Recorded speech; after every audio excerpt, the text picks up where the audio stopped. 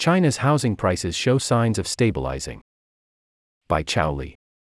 Hong Kong, a more than year-long decline in Chinese new home prices appears to be abating, offering more signs of a recovery as Beijing seeks to shore up confidence and arrest a protracted slump in the sector.